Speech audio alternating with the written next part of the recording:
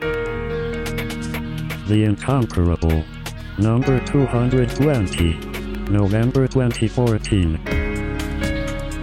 Welcome back to The Incomparable. I'm your host, Jason Snell. We are here in this very special episode to talk about webcomics. That's right, comics found in webs, put there by spiders. Joining me to talk about webcomics tonight are the following fine people. Glenn Fleischman, hello. Hello, a pleasure to be here, Mr. Snell. Welcome to the web. Thank you. I've heard of it. I'm still dubious about it. I think it's a fad. I think you're right. Erica Ensign also here. Hello. Hello. Welcome to the web of comics. Thank you.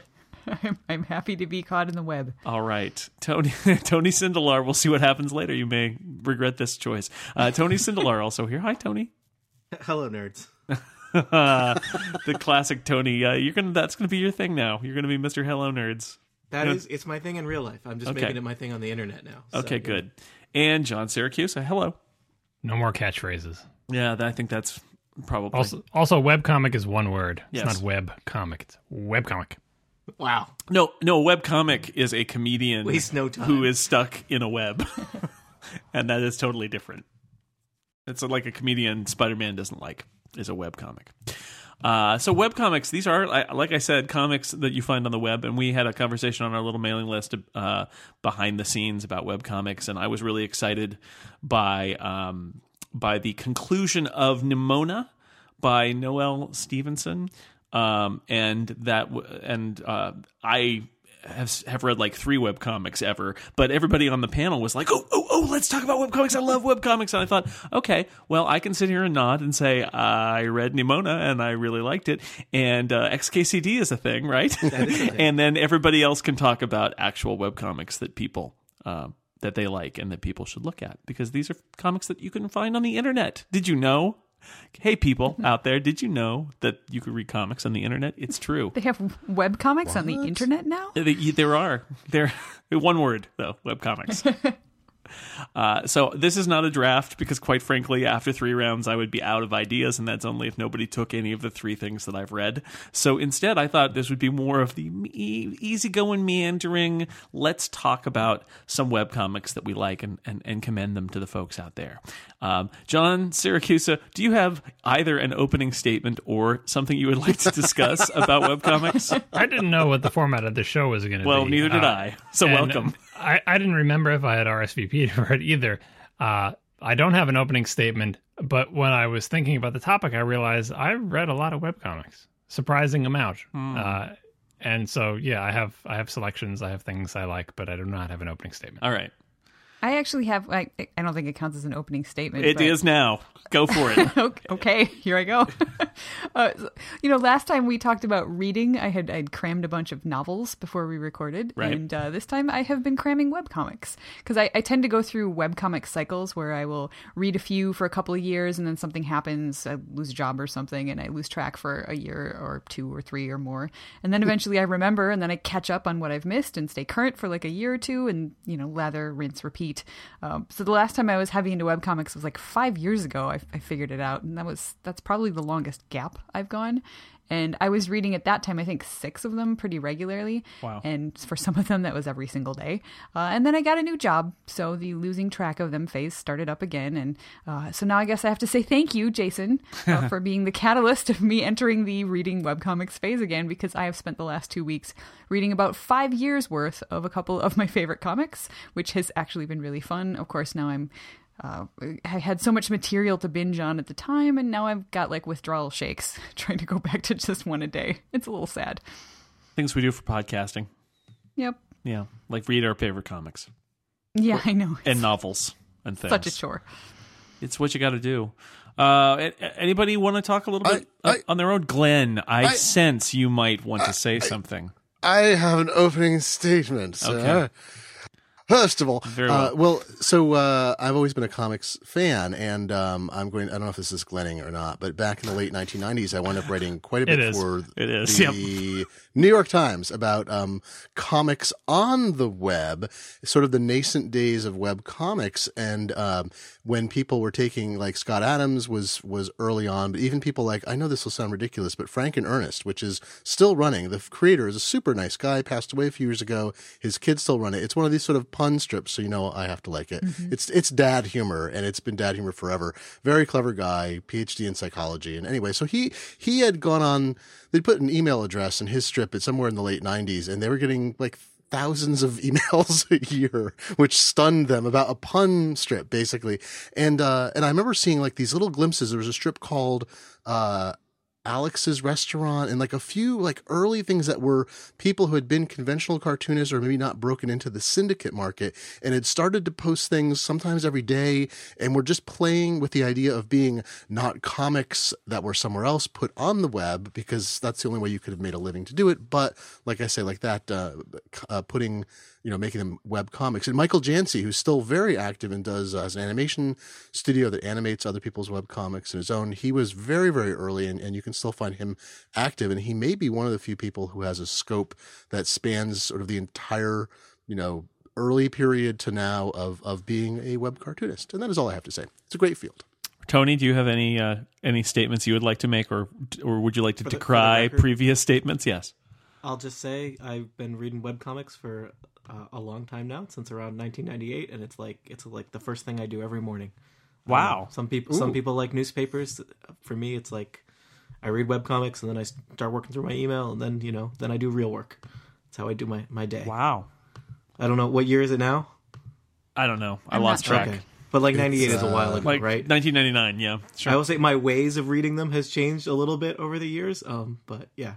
You're reading them on your computer, on an iPad, on an iPhone, on mainly on the internet, on a computer. I remember having to rely on bookmarks, and I would have bookmark folders for like comics that were only once a week. I would have like the Monday folder, and I would click on that, and it would open all the all the Monday comics, and you would read those. Whereas now we have things like RSS or other things where it gets pushed to us. So. See, my method of reading the few webcomics that I've read is Erica's method, which is you forget. And then you remember, and you're like, ooh, I haven't been there in a little while. And you go and you find that there are like 8 pages that you haven't read, and you read them, and then you're like, oh man, and then you forget for another. Occasionally that happens with like when a feed will break, and I'll realize I haven't read that in a long time. It's hard because some comics like kind of trickle and fade in and out, and sometimes it's like, nope, they broke their feed, and I have to go find their new feed, and oh look, I get to read for the first time 6 months of their comic all at once. But and then the number has ebbed and flowed. I think there was at one point, probably in the early 2000s, where I was probably reading about 20 or 30, and I have pared that down to maybe like a dozen now. And I did the I'm not going to start reading new comics, and thankfully these people are like, they can't keep making the same comic forever, so they'll die off into a manageable. The comics, not the people. Either way. I mean, yeah, comics. Yeah, sure. It's kind of a shame that webcomics, as all one word, is so all-encompassing, because I think for other comics, like when we say comic books, everyone knows kind of what we're talking about. Right? And then when we say comics without the books, it's like 3-panel gag strips in the newspaper. But when you say, I don't know. I would say comic strip is comic strip. clear. There you go. That's what I'm looking for. Comic strip, comic book, right? But when you say webcomics, it encompasses basically anything that has pictures with words that's on the web, because the web part was deemed to be the most important part, and so it covers everything. Yeah, and it does. And not all comics are the same too, right? I mean, not all comics are 32 pages, stapled. I know, but like there is no right? comic book that is a 1-panel pun based. Yeah, you know what I mean? You wouldn't go to a comic book store, find a comic book, open it up, only to find a gigantic Far Side on the single page that's there. Like, that's not a thing that you buy. I have a collection that is that. Just 1-page comic books?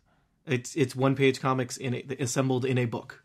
So, well, I mean, it's like the Far Side tear-off calendars, but, depends how it was originally produced. You wouldn't think of it as a comic book. But anyway, the webbiness just seemed to win out, so now everything that's on the web is a web comic, which makes it difficult to, like, when you guys were all talking about things that you read, I could have to, like, kind of sniff out, is he talking about, like, a serialized thing with, like, a narrative that goes over a series of things? Is he talking about a gag strip? Is he talking about, like, you can't really tell just based on webcomics. the great thing too is that any given thing you read could actually morph from one thing to another. So there's stuff that sticks strictly to a form, but there are certainly sites I read where sometimes it's one panel, sometimes it's like 40 feet. Sometimes there's like animation and other stuff built into it. I mean, usually animation is a bigger thing, but even like GIF animation, and the fact that some people stick to a format that's not necessary because they're on the web, and others, push in all different directions with it as well. The infinite canvas, yeah. Yeah, well, exactly. well, XKCD's Time won the Hugo Award. And it is, I forget exactly how, it's essentially an animation, or it's hard to describe what it is. Right, yeah. It is a story over 3,099 unique images, and it won. But it didn't win the dramatic presentation Hugo. It won the graphic story Hugo, which is interesting because it's kind of animation, but it's kind of a series of stills. And that's just one example of, not only is it a webcomic, not only do you have webcomics that can be comic strips or comic books in serial form, but you've also got the fact that it's this dynamic medium, and a webcomic can be all sorts of things in the middle that are not something we could define. I was in college in the early 2000s, and I knew a bunch of people who were involved in making comics for like the college newspaper, right? And that was kind of a weird time because there would be things that would start as a web comic that would then become a print comic, and there would be things that would start as a print comic that would then become a web comic. And some people like different things about the different format or who they would reach, but to a certain extent, it was like, why make a comic that would only be printed in your college newspaper when you could put it on the web and reach a much larger audience, right? And some people jump back and forth and would, have a set of characters and produce separate comics for each. But yeah.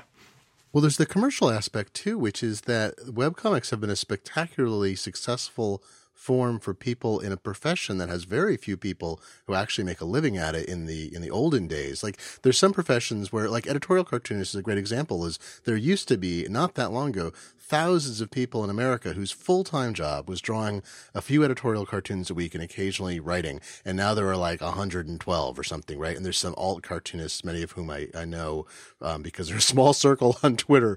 But like, you look at comic strips, there was always a finite hole in the paper that they could fill, and it was a power law curve distribution. So Peanuts was in every paper, and Calvin Hobbes was when it ran, and so forth. So there weren't that many slots that could be filled, and the web gave infinite opportunity, but that doesn't always mean it can be exploited.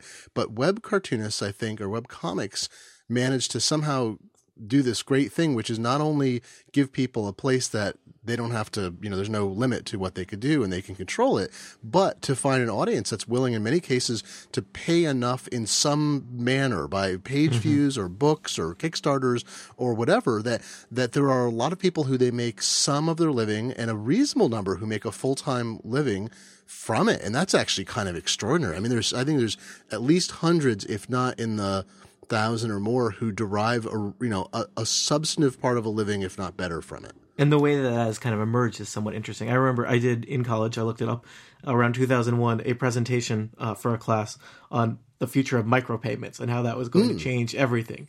You'll remember that then never happened. Everyone's going to pay a penny to read their comics. Yeah, everyone's going to pay a penny to read webcomics. Totally. Remember when that happened and then didn't work out? Nope. Yeah. Any day now. Micropayments. The answer was actually T-shirts. So close. Yeah, the answer was T-shirts. I missed it. Macro payment is actually pretty cool too. Yeah. Well, actually, in going back and rereading and catching up on some of these things, one of them I noticed that the creator had a Patreon page, so I went and I pledged. Which is a good way to do it. I went at a Comic-Con a few years ago in San Diego. I went to a digital comics panel and heard the guy. Now I'm not going to remember his name, and I really it's the guy who does Love and Capes, whose name escapes me, which is a fun webcomic. Tom Zoller is his name.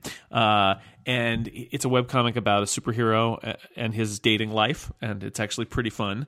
But the point of the panel was that a lot of the webcomics people, including the Love and Capes guy, Tom, they actually started structuring their comics at roughly the orientation and aspect ratio of half of a printed comic book page so that they could stack them and do a print edition every so often of what they did, which I thought was an interesting way of going backward into a print medium in order to sell books by coming up with a way to structure your webcomic in a way that, eventually it assembles itself. And this is one kind of webcomic, right? Is the thing that's actually like a comic book or a graphic novel, but it's being assembled in pieces right in front of you, which was my experience with Nimona as well, which starts out much more punchliney. Every page has a punchline at the end, and over the course of time, it becomes something that's much more about the continuing story, and that there doesn't have to be a punchline. But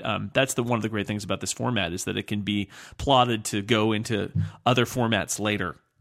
And be as serialized as you want it to be, as well as completely not if you don't want it to be. Yeah, I had two comics that I wanted to talk about, one obscure, one well-known. But speaking of like how comics can morph and be different things on the web, one aspect of webcomics that really drew me into it is the idea that you can participate you can be there for the birth of something. So there's one comic that I doubt, well, maybe Tony's heard of it. It's called Alpha Shade. It was kind of a failed comic experiment, and I don't know how I came to start following it, but they did a podcast that was associated with it, and it's two brothers working on this sort of in their spare time. One of them is a graphic artist by trade, and he was drawing it, and the other one drives trains for a living, and he wrote it. And they would podcast about their experience of trying to do the comic and fit it into their lives, and how they wanted it to be successful, but didn't know how they were ever going to do it with their other responsibilities, and how they wanted to make print books out of it to make money. And they would go to comic conventions and say how successful it was or wasn't, and talk about the time and effort required to put in the pages, and the difficulty of keeping to a schedule. And that's not really part of the comic, but web comics, like so many other things on the web, let you sort of feel like you are participating in the whole thing. You never got to see like the creative process behind like Peanuts or whatever. Maybe you saw like a news story once or whatever, but in the web comics, you got to see everything, the entire struggle. And Alpha Shade in particular is interesting because it was essentially a web comic that didn't fulfill the dreams of its creator. It didn't make them financially independent. They didn't all get to quit their jobs and just do the comic full time. And in fact, the comic is not done, and they probably bit off way more than they can chew. But it is a fascinating experiment, a fascinating artifact of the creative process. And it's alpha-shade.com if you want to pull up some pages of it if you've never seen it before. The artwork is absolutely amazing, especially compared to sort of the average webcomics. Not that I'm slamming webcomic artists, but artistic ability is not the most important thing, especially if you're writing a gag strip. But the artwork is incredible, and it does get much better from the beginning towards the end. The writing, not so incredible. The world, much bigger than they could think of, but than they could possibly pull off. But it is a fascinating, I'm not going to say failure, but it's a fascinating sample of something that can only happen on the web, because I would never have heard of these people. They would never get a book deal. They would never, have a half-finished story on shelves somewhere. Like, they would have had to go through an editorial process. I would not have been able to see this thing at all, probably, let alone see the entire sort of creative process of it. And that is an aspect of webcomics that I guess it's kind of like a reality TV aspect, where you feel like a connection with the creators, much more so than you would anything you would buy in a store in decades past. I completely agree. One of the ones that I caught up on was questionable content. And one of the reasons that I like that comic so much is that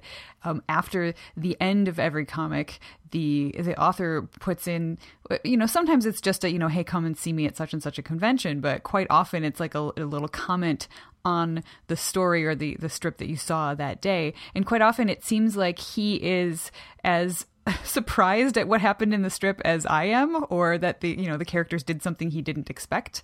And I just always find that kind of hilarious. And I don't know if it's still going, but for a while, many of the characters in the comic actually had their own Twitter accounts, and he had them tweeting back and forth, and you could follow all of them. And it was just, it was just great, because I really, from reading so many years of this comic, I felt like all of these characters were my friends, and going back and catching up on the last 5 years was really cool. It was like my life had been changing, and I was growing, and they were too. Their lives had moved on, and it was cool catching up. And I should look and see if they still have Twitter accounts, because that'd be kind of cool.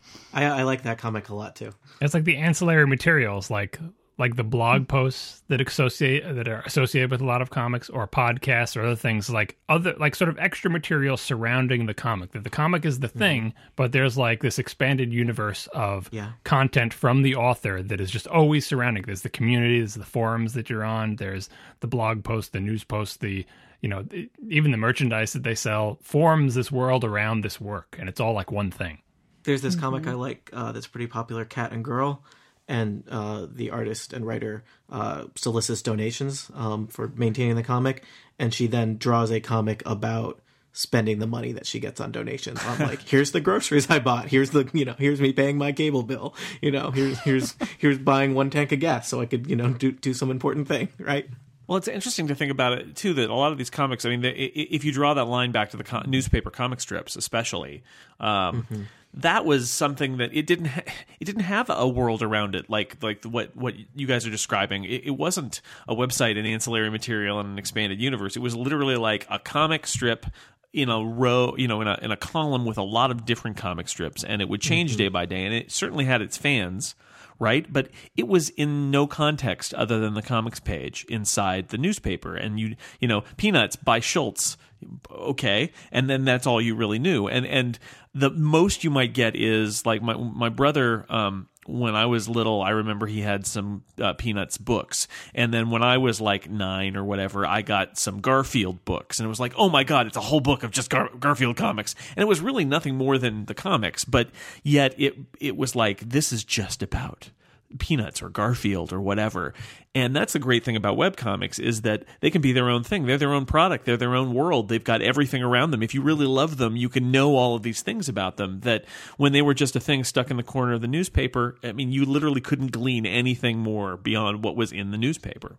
That's why you'd buy those books from the comics, you'd buy the collections of like Bloom County or Calvin and Hobbes, and they would have notes from the author about the strips, and that was like gold. It's like, oh, they're going to talk about the strip that I read, 6 months ago, or they're going to have an introductory paragraph or something. You just wanted anything from the creator of this thing you love. Or like, these are the color versions that papers that printed in color used, but my paper didn't, and so I never saw them in color, even though they made them in color. Stuff like that, too. I mean, so, and that's the thing about a webcomic, is that it doesn't just change the form of the comic, that they can have it be infinitely long and have it be an animated GIF or whatever, all these different things that you can do with the format, but it's also that it's surrounded by all this stuff so that you can really connect to the creator and other fans in a way that you just can't if it's laying there flat on a page. And that's an upgrade over the, speaking of content of like the comic was in black and white, I think it's an upgrade even over the best quality color printed like X-Men comics. Not that it's high quality maybe, but like, for example, Alpha Shade is done in 32-bit color in Flash, so it's resolution independence and has the full color palette available. Nothing on the printed page can compare with that, and especially in the sort of Dark Horse, graphic novel type of days, where it was just, I don't know, how many colors were comics when you were a kid, Jason? 6, 8, 16? Well, it was a 4-color process, so they could be lots of colors, but it would be half-toned. Dithering. Yeah. Dithering. Half-toned. We call that half-toned in the Dithering. All right, time for our first sponsor break. It's a new sponsor I'm excited to tell you about. It's Casper. You may have heard about Casper on some other podcasts. Let me tell you about it firsthand. I have been sleeping for the last week on a Casper mattress. Now, Casper is like the fusion of the sleep world with the technology world. There's a whole story about the people behind Casper being obsessed with engineering a great mattress at an incredibly good price. So the guys behind Casper are revolutionizing the mattress industry. They are cutting the cost of dealing with resellers and showrooms, cutting them out of the equation, passing that saving directly on to you, and doing it with a mattress that is one of a kind. It is what they call a hybrid mattress. It is a combination of premium latex foam with memory foam. They put those two together for better nights and brighter days because you sleep well. Now, I've had the queen-sized Casper for about a week. I have to admit, I was a little bit skeptical. My wife was skeptical. But you know what? It does not feel like my old spring mattress, which was really bouncy.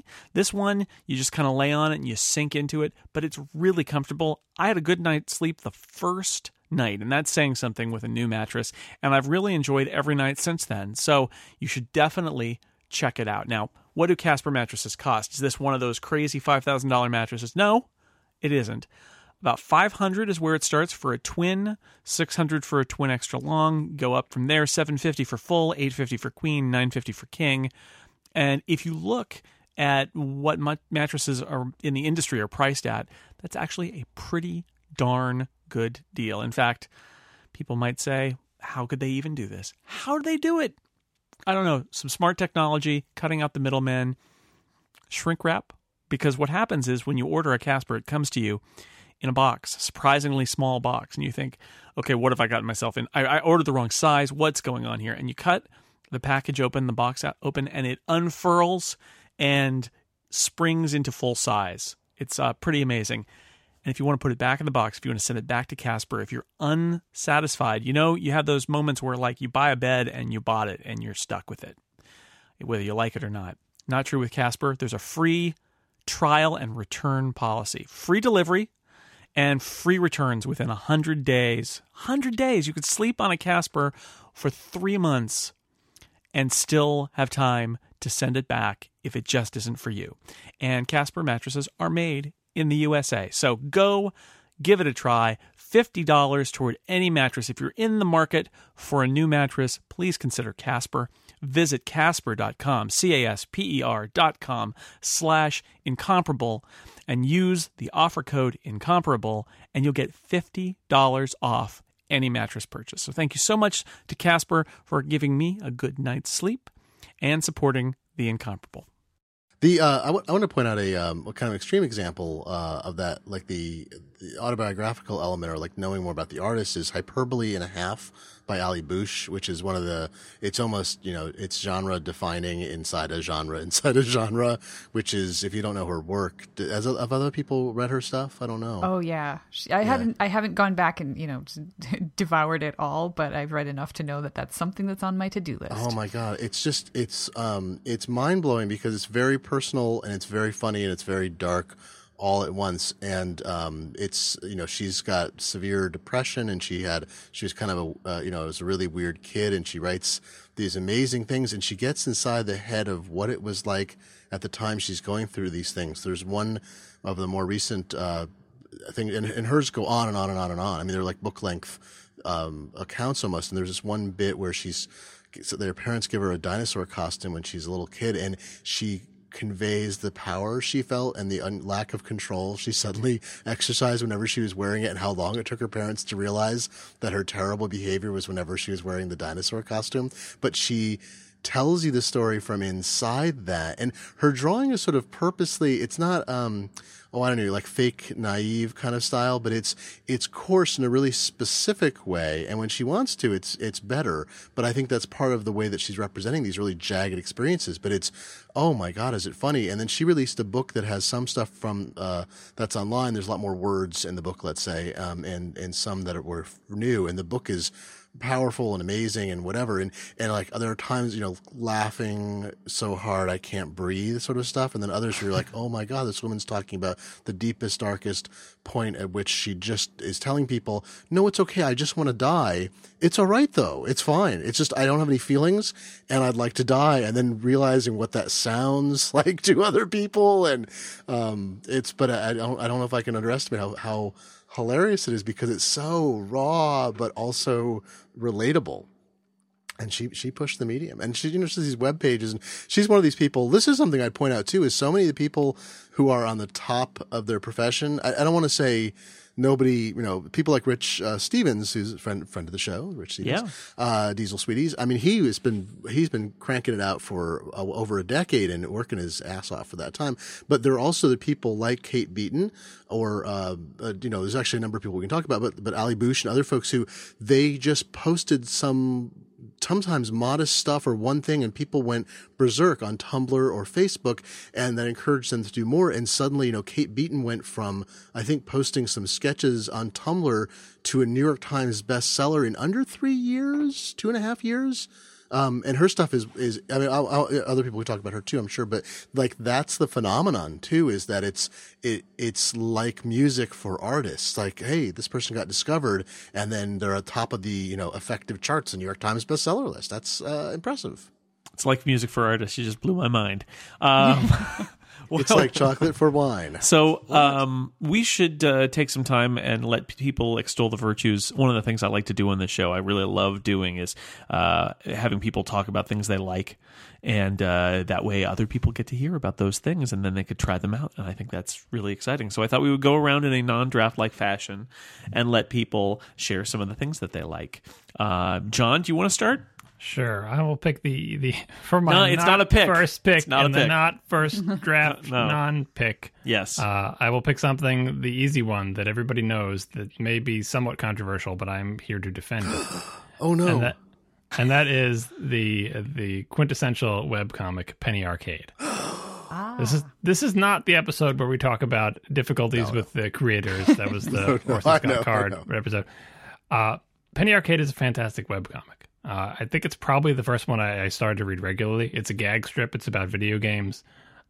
It does the webcomic thing in that sometimes it's 3 panels, sometimes it's 6. Sometimes it's laid out like a graphic novel and goes on with continuity, and there's no gag. Like, it does whatever the hell it wants to do. And in going back through the catalog trying to find some links, there is a fantastic amount of content. First of all, it can do what a webcomic can do, and it's a comic for people who are into video games, which that doesn't work in a newspaper. You know, it should have during the NES era. You should have been able to have a comic strip about video games, but you couldn't, right? On the web, you can, because you can connect creator and their audience, right?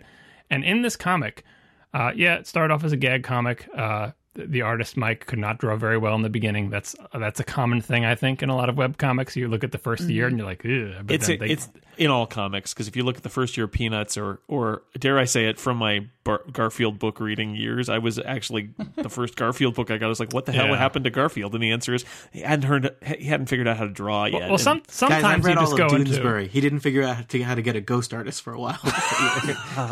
Fair enough. See, but sometimes it's like you're just learning how to make your characters in sort of a generic way, but other times you're actually expanding your artistry, and I think that's the case where you can see Mike develop as an artist. But some of the things I picked out from their run is a couple of good gag strips that I like. That, again, the gag strips only work if you have this deep knowledge of video game culture that was happening at the time the strip was made, and so that connects with an audience because you're like, I know this and you know this, but very few other people do, but we find it hilarious. But then they do things like the Paint the Line series, which was a sort of 80s movie send-up involving ping pong.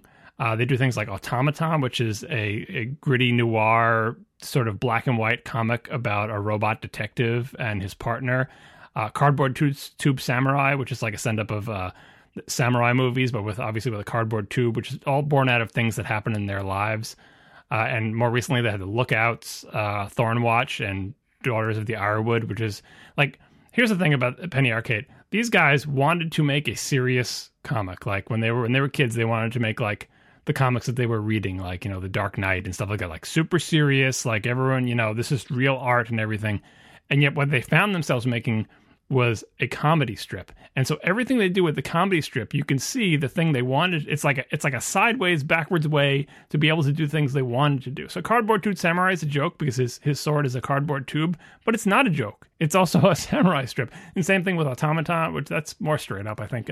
Or Paint the Line. Like, it's, again, with being with these people on their journey of how are we going to make money? Should we accept donations? They don't think they ever did microtransactions, but they, you know, should we put out a print book? Them selling the rights to their entire strip several times to unscrupulous business people, them getting out of it, them creating this entire business for themselves, and the Penny Arcade Expo and all those other things. It is a fascinating story outside the strip, which, you know, goes off into other interesting directions. But the strip itself, this is a solid webcomic. This is an amazingly good webcomic. I have literally pages of what I think are fantastic examples of the form. And so despite all the other things, of Penny Arcade being the 800-pound gorilla and all sorts of other non-comic related things that are involved with them, I think it's important not to lose sight of the fact that, you know, like Ender's Game may have been a really good novel, and this is a really, really good comic strip. Yeah, I'll agree with you completely. Is that I've stopped reading it, but I think what they've done and what they do is actually really remarkable. And even it's a fascinating thing to go back and look at their early strips and watch the drawing style improve fairly rapidly into something that's incredibly slick and professional. And the overall ability. Now I forgot which is it, Jerry or is it Gabe who does the drawing? I can't remember which. It's Gabe, right? Gabe. Mike is Gabe, and he does the drawing. Mike is Gabe. And he's gotten tremendously better as an artist, and also he's still not like awesome. That's the endearing quality. Like, this is somebody who, if they were just working as like a traditional artist, like not doing their own thing, would probably not be hired to doing like animation, hand-drawn anime. Like his skills are never going to be sort of top tier, top shelf kind of like whatever is the most recent age, like what Silver Age? No, Jason could tell me. Whatever is the most recent age of comics. He would not be in that camp. But because he is his own person, did his own thing, and because he has come so far, he's good enough, and he pushes himself and does interesting things. He's achieved an apotheosis in his own milieu, right? Is that he's kind of reached a point in the kind of thing he does. I mean, the art is very good, but it's also, for what he does, he's the best at it in that space because it's the thing they defined. And he changes it all the time. Like, go back, with these links, he changes his art style whenever the hell he feels like it. Why? Because who's going to stop him? Yeah, I agree. I mean, and it's also, there's canon, there's standalone strips, and I'm not, a gamer myself. I barely know anything about video games except what I read. I don't play that many, and I found the strip very enjoyable at times because they provided just enough context so I could read some of the background to find it and enjoy it as well. So yeah, I'm a big fan of what they did, separate from being able to read it anymore.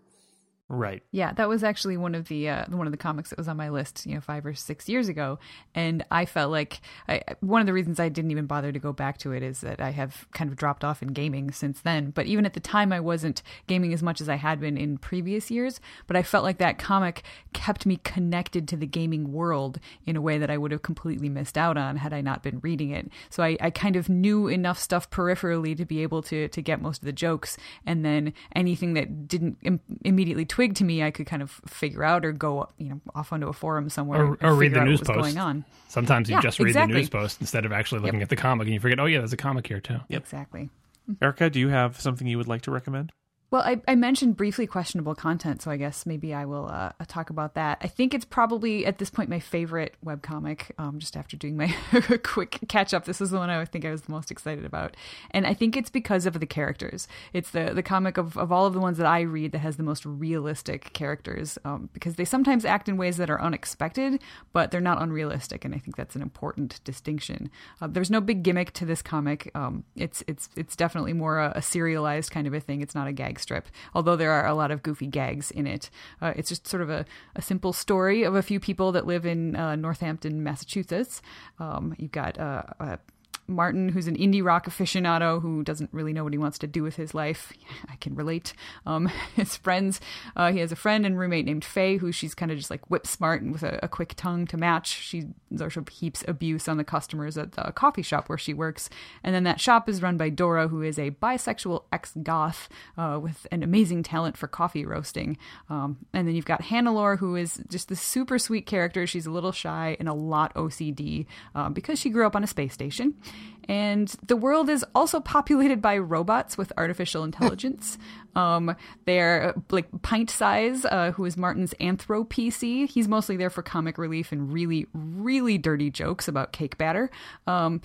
It's just an interesting world. It's written by, I think it's pronounced Jeff Jacques. I think that's right. Yeah. JEPH is how Jeff spelled, but which I think is kind of cool. It started in August of 2003, and it has, I think, pretty consistently improved over the years, both in terms of the art, like we talked about, and also the complexities of like the storylines and the character arcs. There are a couple things that I really love about the comic.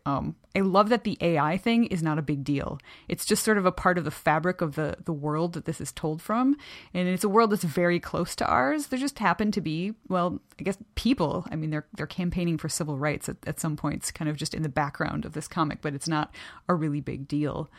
It's also super geeky. There are tons of references to indie rock bands I've never heard of, but there are just as many references to Star Wars or XKCD or MST3K. In one frame, they're kicking somebody out of the coffee shop and saying, "All right, Tom Servo, it's movie sign. Get the hell out." So, that's my kind of joke. And though it's written by a guy, I think this comic has pretty much the best treatment of female characters of any kind of anything that I have read lately. They are real people with real personalities, real flaws. They make realistic decisions that don't always revolve around the guys in the strip, which is sometimes a nice change. And among the main characters, I think the women actually outnumber the men by quite a bit, which is super rare. And from an artwork perspective, they are not all super skinny or like super busty. Some of them are just super skinny. Some are sort of real nice curvy ladies. And the guys are really like that too. You get some chunky fellas and some really cut dudes. There's a little bit of everything. And it's rare that it's even mentioned. It's just that people are people and they look different. And actually, come to think of it, there's kind of a nice diversity of races and skin color as well. They don't really dwell upon it, so I never really paid attention to that until I was rereading it and now thinking and talking about it. And he also doesn't shy away from discussions of sexuality. There are people all over the spectrum, and it's just sort of an accepted thing, which I think is really great. It's just kind of refreshing to have it not be a really big deal. And in addition, he's also started taking on gender identity issues. Recently, he introduced a trans character named Claire, and I'm really, really loving this storyline and the character because she's just super sweet and lovable and adorable. And he apparently has worked really hard at doing the research and talking to people to try to make sure that he gets the storyline right, because he recognizes what a big deal it is and doesn't want to screw it up as much as possible. And apparently, so far, the feedback has been really positive. So I'm completely enjoying it. And in addition to all the other sort of connections to the author things that we had talked about, he is also very open about his own mental health issues, which occasionally get in the way of putting out comics consistently. And I think that openness is really great. I wish more people would talk about that sort of stuff to help destigmatize it. So that's the kind of thing that really makes me feel close to the author. In a way that I don't necessarily get from the little goofy jokes on some of the other webcomics that I read and enjoy. It's great. I highly recommend. I will second Erica's recommendation of questionable content. That was on my list. It was pretty high up. If we were drafting it, I could no longer talk about it. But it is delightful. I used to live for many years in the city where it's set, and so he does lovely stuff of dropping stuff in the background of actual places around there. So when I lived there, it was really like, oh yeah, that place. And now it's like, now I can nostalgically be like, oh yeah, that place. So I like that. Yeah. Cool. Nice. Tony, do you have something you'd like to recommend? Since you don't have to recommend that one because it was recommended. It's been recommended. I've got a bunch on here. I'm going to pick one that I guess will be slightly obscure by the metric that it does not have a Wikipedia page. How about that? So I will recommend the webcomic Nedroid, NEDROID.com,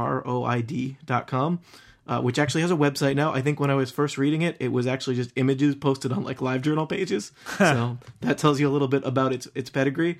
And the artist who creates Nedroid, I think actually does like the coloring or other production stuff for other perhaps better known comics.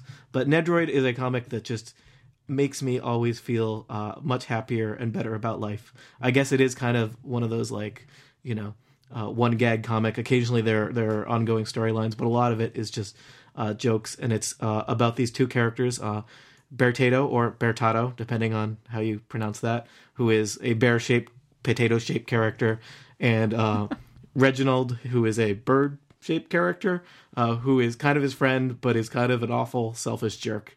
And they go on adventures, and things happen. I would say that Nedroid is up there in terms of being perhaps one of the finest quality comics in terms of the quality of the punchline delivered in the alt tag for images, which is, a format which to my knowledge is unique to web comics.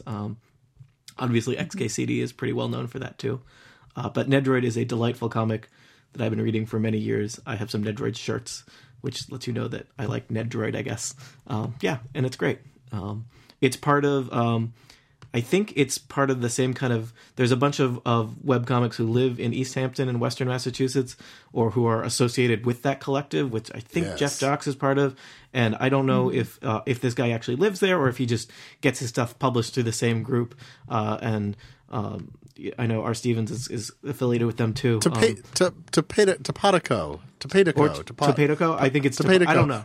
Ren Caldwell used to work for them. Yes. In fact. I was actually just browsing the Topatico merch site before we came here, making my Christmas list. Topatico is for all of your Christmas needs, unless you know people that aren't great. So I don't know. Yeah, That's right. So Dan, basically, is what you're saying, Tony.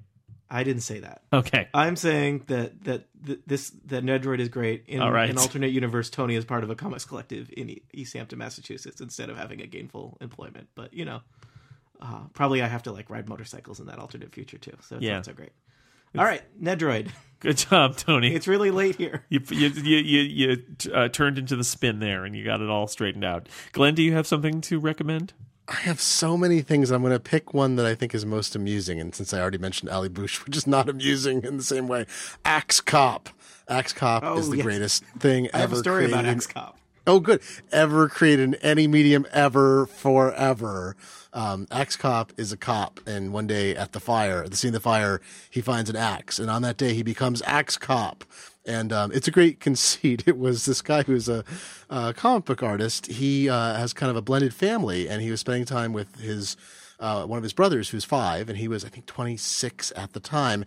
And they start, riffing on stuff, and he's drawing things, and the little brother comes up with this Axe Cop idea. So he starts drawing comics and building plots and so forth, and they post some of them to Facebook, and people go nuts. And then they, cleans it up, and he produces a website, and it was a huge phenomenon a few years ago when there was a little less going on, I think, in both their lives before the cartoonist had more going on.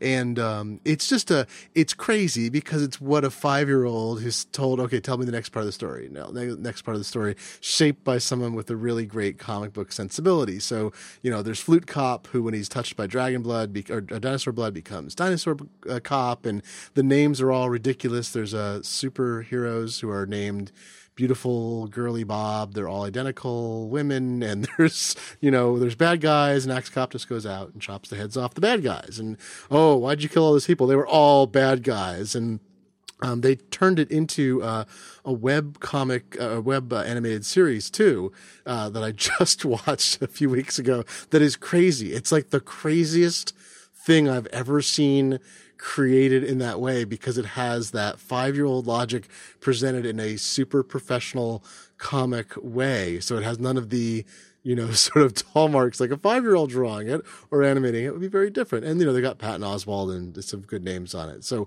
I highly recommend it because it's so weird and strange and funny, and you can see all the kids' influences, but it's shaped into stories that I think are really, really entertaining.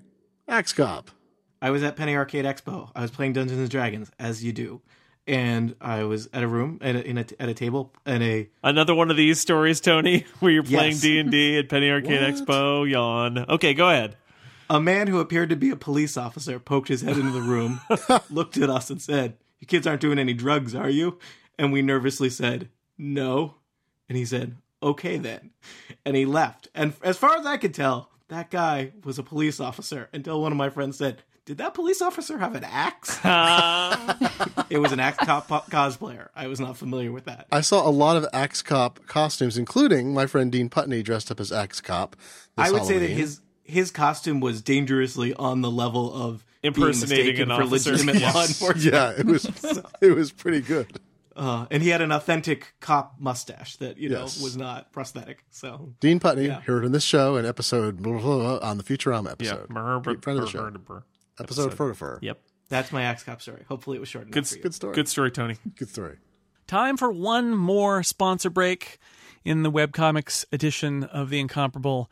And it's somebody I've told you about before. I'd like to tell you about them again. It's lynda.com.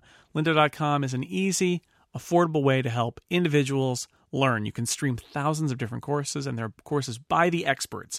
Experts on business, on software, on web development, on graphic design, and more, you name it. Now, when I left my previous job, one of the benefits they actually gave us on our way out the door for a short period of time was lynda.com training. I thought that was really excellent, like to get us up to speed. So when we look for our next job, we have knowledge that we can apply through Lynda. And actually, when I was building sixcolors.com, I used lynda.com's CSS training to help me, and responsive design training to help me figure out how to set up the CSS and the web design for Six Colors, because I did that myself using the brains of the experts at lynda.com. Lynda.com's video training, if you haven't seen it, it's professionally done. They have these beautiful modern studios. They are not down in somebody's basement with bad lighting and you can't see what you're doing. And these are also, like I said, the experts doing this. So everything's crystal clear. They've got these beautiful studio. They've got this great technology. You can watch and learn on a smartphone, on a tablet, or on your computer in a web browser. There are searchable transcripts, playlists. You can get a certificate of course completion. Whether you're beginners or advanced people, you can find courses for you. It's at all levels and all for one low monthly price. You pay $25. You have access to the entire library. It's more than 100,000 video tutorials. And if you want to sign up for a premium plan, you can download courses to your iPhone or iPad and watch it offline. Any software you can think of, lynda.com can help you stay current. So really, it's a great deal. You have access to the entire library. I used it for web design. I've used it for Logic. Name the kind of software you're interested in. Microsoft Office, Adobe Creative Suite. They're all there with courses on lynda.com. And here's a great thing about Lynda. You get a chance to experience lynda.com for free for 10 days. Visit lynda.com, lynda.com/incomparable to try it free for 10 days. And thank you so much to lynda.com for supporting The Incomparable. I've mentioned it before, and so I'm just going to put it out there since this was my impetus to organize this episode, which is Nimona, which is coming out by Noelle Stevenson. You can get it you can read it at gingerhazing.com/Nimona. And it's a really enjoyable story that is now complete, so you can read the whole thing. It starts out as there's a villain. His name is Ballister Blackheart. It is a hilarious, weird combination of a fantasy and technology. Like there's a castle and stuff, but there's also like a TV station and scientists. And Ballister Blackheart is the villain, and you get the sense very early that he's had a horrible falling out with Golden Loin, who is the hero of the kingdom. And Nimona appears to Ballister Blackheart and basically says, "I want to be the villain's sidekick. I can change shape, and I've got some big plans." And basically she tries to egg him on and say, "You haven't been enough of a supervillain. Let me help you out, boss." And she appears as this young girl, but she's got these powers. And then the story, over time, as the art gets richer and the story gets richer, because the artist is really learning her craft as she goes, and you can see it. The story, the relationship between Nimona and Ballister, the relationship between Ballister and Golden Loin, the secrets of what's going on in this kingdom and how it's being operated by some sinister forces at work it's a lot of fun. I really love the mixing up of the genres, and the Blackheart Golden Loin relationship is actually sort of super adorable. And heavily shipped. Yes. Oh, yes, absolutely. And intentionally so, but it's actually, it's a huge amount of fun. The fact that you've got Blackheart and Golden Loin as your blonde superhero and your black-hearted villain, who's actually your main character. And Jason, isn't it true that that Golden Loin is the inspiration for your D&D character? My imagination, Peter Dragonforge is Golden Loin, essentially. So I want to establish for the record your level of nerdery. Yes. You have a Dungeons and Dragons character inspired by a webcomic character. I do. So. Indeed. It wouldn't be called Peter Goldenloin, though, because that would be too much. You just changed everything in my head about. Yep, I'm never going to be able to look at Peter I was the like, same again. Well, yeah, I wanted it to be a big, it's Captain Handsome. He's blonde and handsome and fancy, and he's a fancy man. And Golden Loin is that. Anyway, it's great. It's coming out as a book. I'm kind of fascinated to see whether she's going to do like relettering or actually even redrawing some of the pages, because the art style changed so drastically between the first like 20 installments and the rest of the other 140 pages or whatever. But it's huge fun, to the point that, you know, I've read it multiple times now since it has come to an end, and it's got a nice story end. So I haven't had a chance to read it yet, but she has a print comic called Lumberjanes, yeah, which I have not read, but all of my friends who have better taste in comics than I do say is excellent. So I've heard excellent things about that as well. yeah. Nimona is tricky because, right, I think, Jason, as you're saying, is like it didn't start this ambitious, I don't think. I'm not sure she had the whole plot worked out. And I can't remember, did I tell you about it or you tell me about it? You told me about it, right? I think so, yeah. And I was like, I'll check into this. And then like an hour and 45 minutes later, I'd read the whole thing, or 3 hours. It was like, I was probably in the middle of a work day, and I didn't actually realize what I was doing. And you and I were probably doing that at the same time. and then I posted a link. I'm like, oh my God, Jason told me about this amazing thing. And then other people were like, God damn you, I just spent an hour and 45 minutes. It was a virus. But it's an incredible narrative scope. There's world building, and then there's stuff that's developing. And I think like this is a danger of working without a net, you know, in real time. And I mean, obviously daily cartoonists have dealt with this for 100 years, where they're doing stuff and the stuff that has a narrative flow to it. The oldest joke is that the Spider-Man cartoon that's been around forever is like the slowest moving cartoon ever, a comic strip ever developed, where Monday someone sneezes and on Friday someone says Gesundheit. Yeah. And the next Monday they start with a recap. That's right. Last remember Peter was sneezing and then Mary Jane. So but most strips, you know, they work some stuff out they have to plan, and she was kind of, I don't know how much from whole cloth she went. So now that she's completed this really remarkable, ambitious arc, you know, she's clear. I mean, will she go back and redraw the early stuff? I suspect so, because it's going into a book. So maybe she'll preserve some of the feel, but recreate it so that it's more consistent. And will she work out any of the narrative stuff? I mean, Jason, I know that you weren't delighted with the way it ended, I guess. Oh no, I like that. Okay. I have no comments about how it ended. I think it's kind of nice. I don't know. It's like you said, it's working without a net. I think she also decided she wanted to end the story, and literally the way the story is told, she could have kept going, but she decided no, that's enough. Especially now that she's got other comics she's working on in the book deal and has some other projects. I think she thought that was a fitting kind of end. Although my understanding is that she also, one of the part of the book deal is that there's an epilogue that's only going to be in the book. Oh yeah.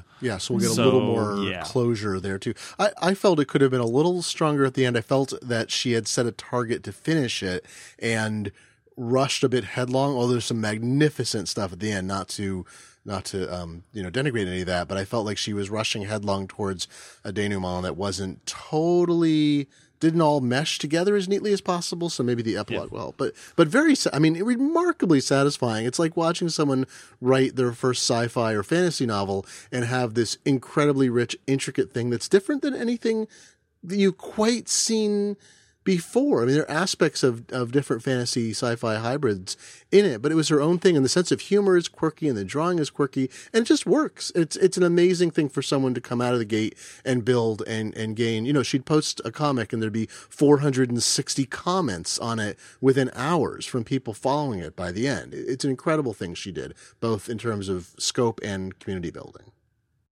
Yeah, lots of fan art and stuff too. So Nimona, you should read it. It's free. Or you can wait and get the book. We are probably only have time to go around one more time, so I feel like perhaps this can serve as the Bring Out Your Dead round, where I'm just going to give each of you the floor to talk about other comics you want to talk about, and then that'll be the end of the episode. Let's start with John. I was going to pull out one that's not too obscure, Perry Bible Fellowship. Oh, that was on my list. Fans of my list. Yeah, I don't understand that comic, and I occasionally forget it exists, and I don't even know if it's still running. And Not the actually. percentage of ones that I find funny is low, and yet the ones I find funny, I find hilarious. So I keep recurring to it. I've corresponded with the guy and I've said, like, look, could I help you improve your website? He's a really nice guy. He's a friend of friends. Next and previous buttons, just that was kind like- of technology. he's Maybe like- get one of those web I'm rings like, from Tony. You understand that I can't search on. He's like, wait, come again? There's pages. I'm like, well, if I want to find the type, and he just couldn't. He's a really interesting, creative, I think, very introverted guy, and I think he appreciates the attention to the book. But yeah, the site is unnavigable, but it's amazing.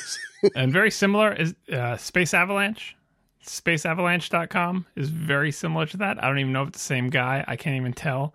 I also forget that Space Avalanche exists until it comes up again. I'm like, oh yeah, that exists, and I take a look at it. God, what else is in my feeds?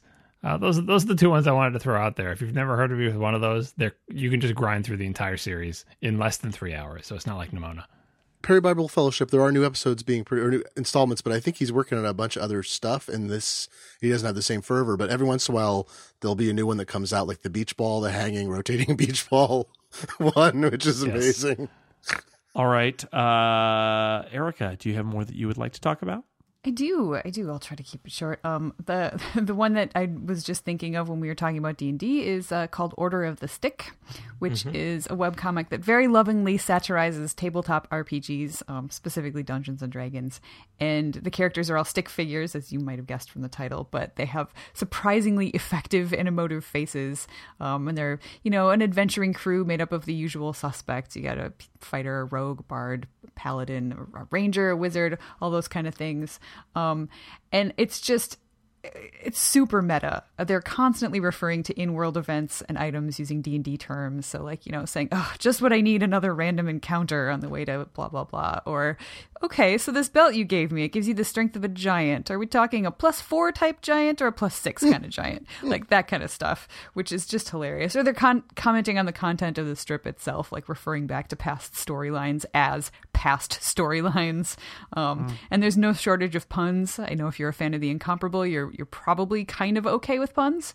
Like the bard uses puns when he attacks. In issue 684 specifically, there are 6 panels of Beatles song related puns during a fight scene with some beetle people, some bug guys. So it's kind of glorious.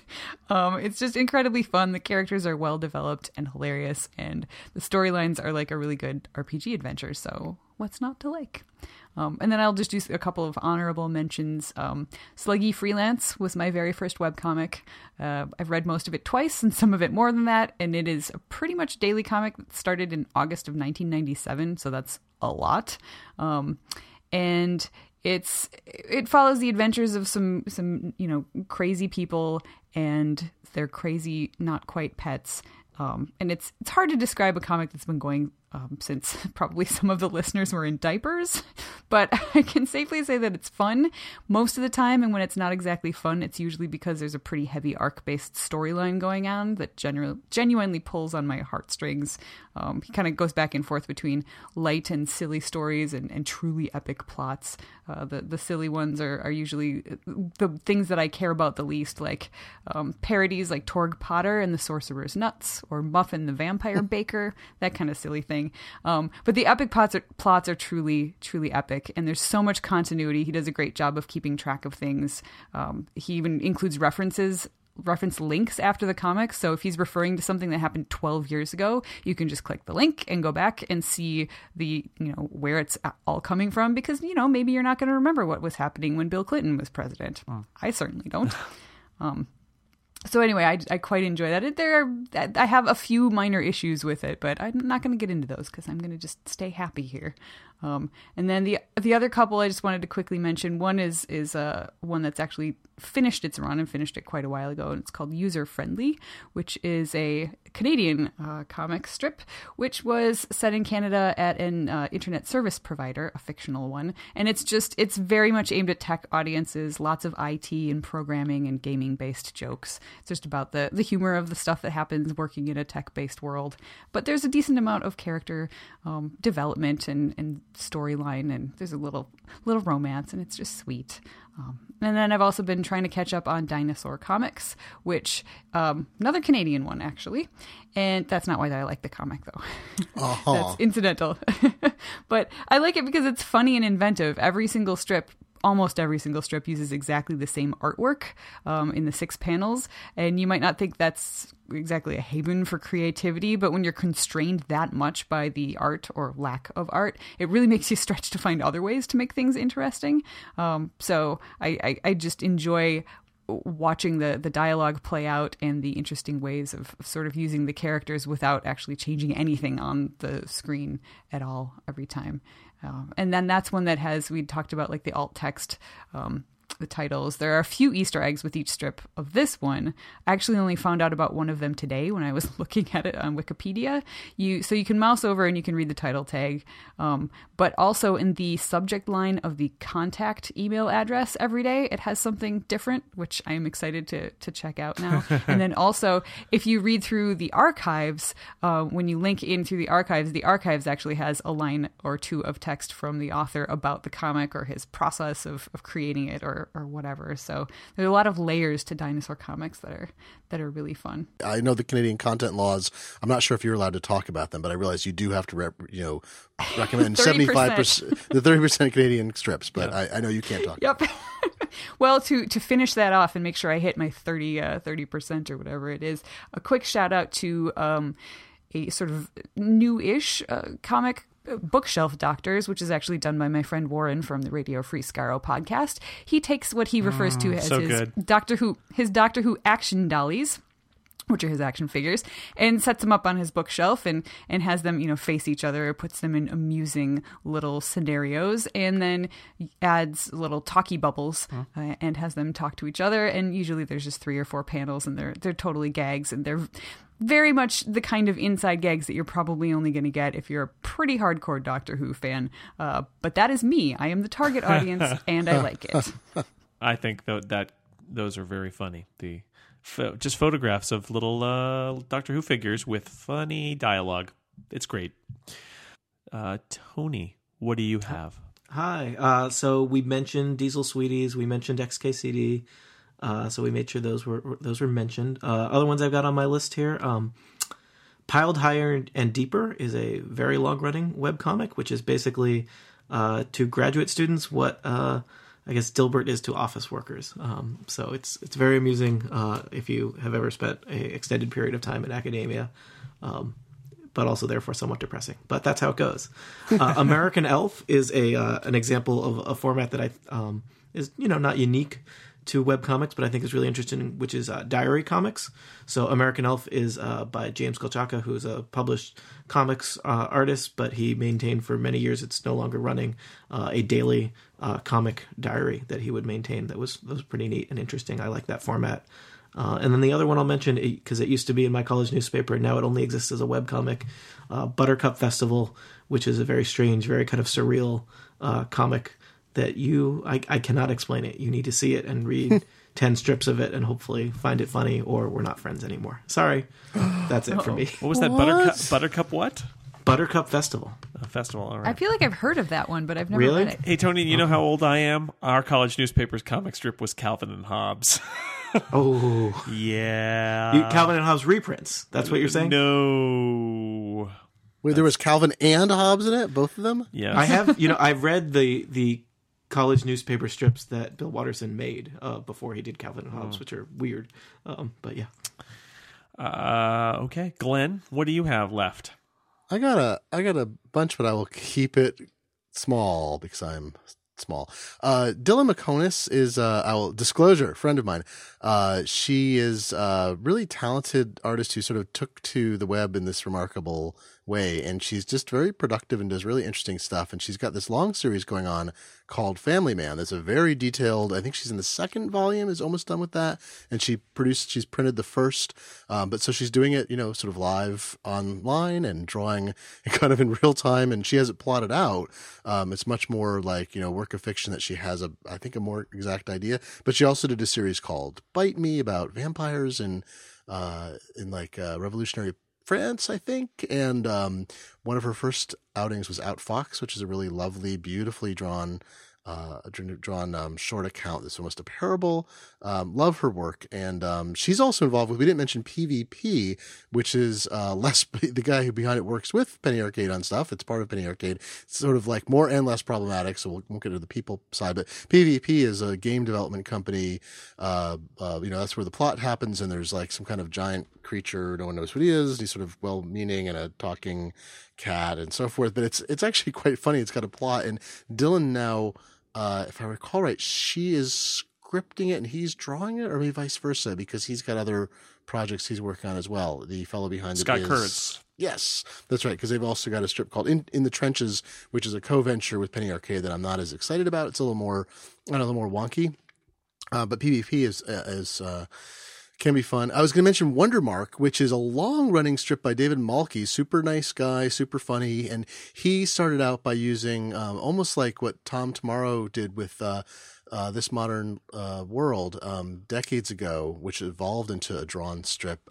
David Malky found old art, public domain artwork. He's actually a filmmaker. He's not a cartoonist by trade. He found old public domain artwork and started combining it and putting captions on it and, making essentially strips out of pieces. And he's wound up becoming kind of an expert on engraving and early periods of cartooning because he's done so much research. And if you watch the movie Stripped, he comes up with some really great historical observations because he's looked at decades worth of stuff during the transition from engraving to photography when cartooning is invented, because you have all these engravers who suddenly have no jobs. And he's Wondermark it's a lot of hilarious standalone things, the juxtaposition of absurdity of having old fashioned people say things, but it's very cleverly scripted. And he had the strip recently that went viral about Gamergate, with a sea lion, which has now pretty much instantly became a meme. And now everyone talks about sea lioning into your comments. It's because he developed a strip like 3 weeks ago. It was so perfect that literally the term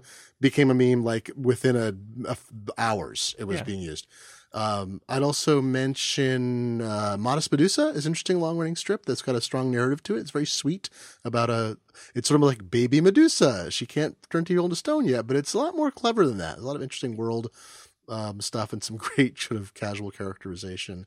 And what else? Oh, Chainsaw Suit. I'm a latecomer to that strip. And it's just funny as hell. It's just a very funny,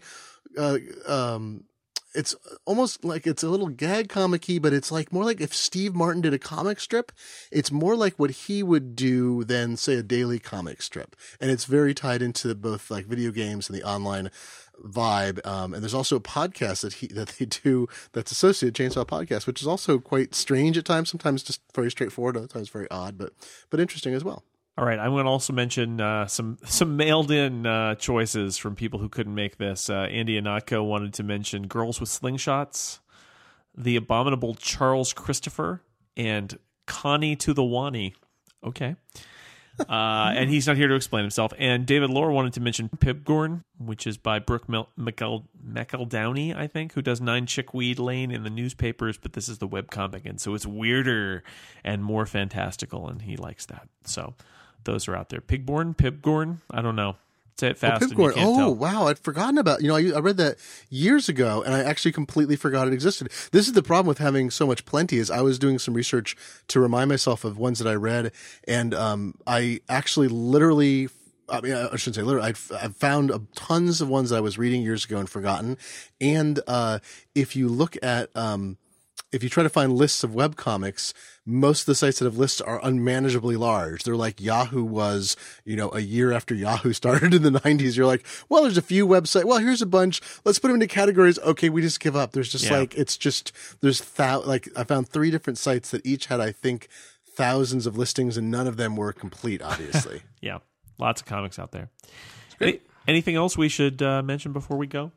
Yeah, I want to throw in Camp We Don't Want Ya, which I think is one of the best titles of a comic strip ever. This came out of the Penny Arcade Strip Search reality show where they had people auditioning to be a comic artist, and then Penny Arcade put them up for a year in their facilities and promoted their comic. But the winner of the contest was named Katie Rice, and her comic strip is about a camp where you drop off your kids and then you'd never come back. So it's Camp We Don't Want Ya. and so it's just a bunch of these young kids drawn in a very interesting sort of big bobblehead art style stuck at this camp. and the adventures they get up to and how they deal in a world without adults.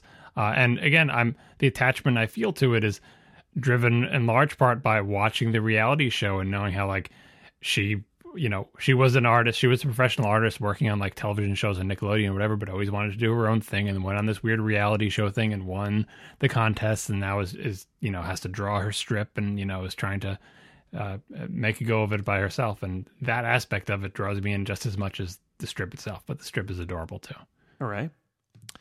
Well, this has been a lot of fun. I feel like now we could all do what we described earlier, which is just descend into browser tabs and never, ever come back to the surface. Yep. But in a good way. So we'd like to thank everybody out there because we've ruined your lives and you will never do anything productive ever again. So thanks for that. No, don't thank us. Thank you. And I would like to thank my guests for making this possible. John Siracusa, thank you very much for being here. I still feel like I have more webcomics, but I guess we're done, huh? I said bring out your dead. You got more dead? You do it now. It wasn't a draft. I would have had a longer list. No, it's fine. It's done. We're over. That's all it. right. Yep. Find more webcomics. I bet if you start from the webcomics we provided you could find more. Ones. I bet you're right. Erica Ensign, thank you for all of the great webcomics you talked about tonight. Thank you. Yeah, actually, most of the ones that I found were just through the other webcomics I was reading. It's a slippery slope, guys. Yeah, it's like Wikipedia with comics. You just keep clicking, and you're like, wow, I got to click on that link too. Glenn Fleischman, thank you for being here. A pleasure. Thank you for doing this episode. Yes, of course. And Tony Sindelar, thank you for being here. It's always fun to talk to you every night in a row, Jason. Goodbye, nerds. Goodbye, nerds. And thanks to everybody out there. I hope you enjoy spending the rest of your life reading webcomics that we recommended to you. We will see you next time.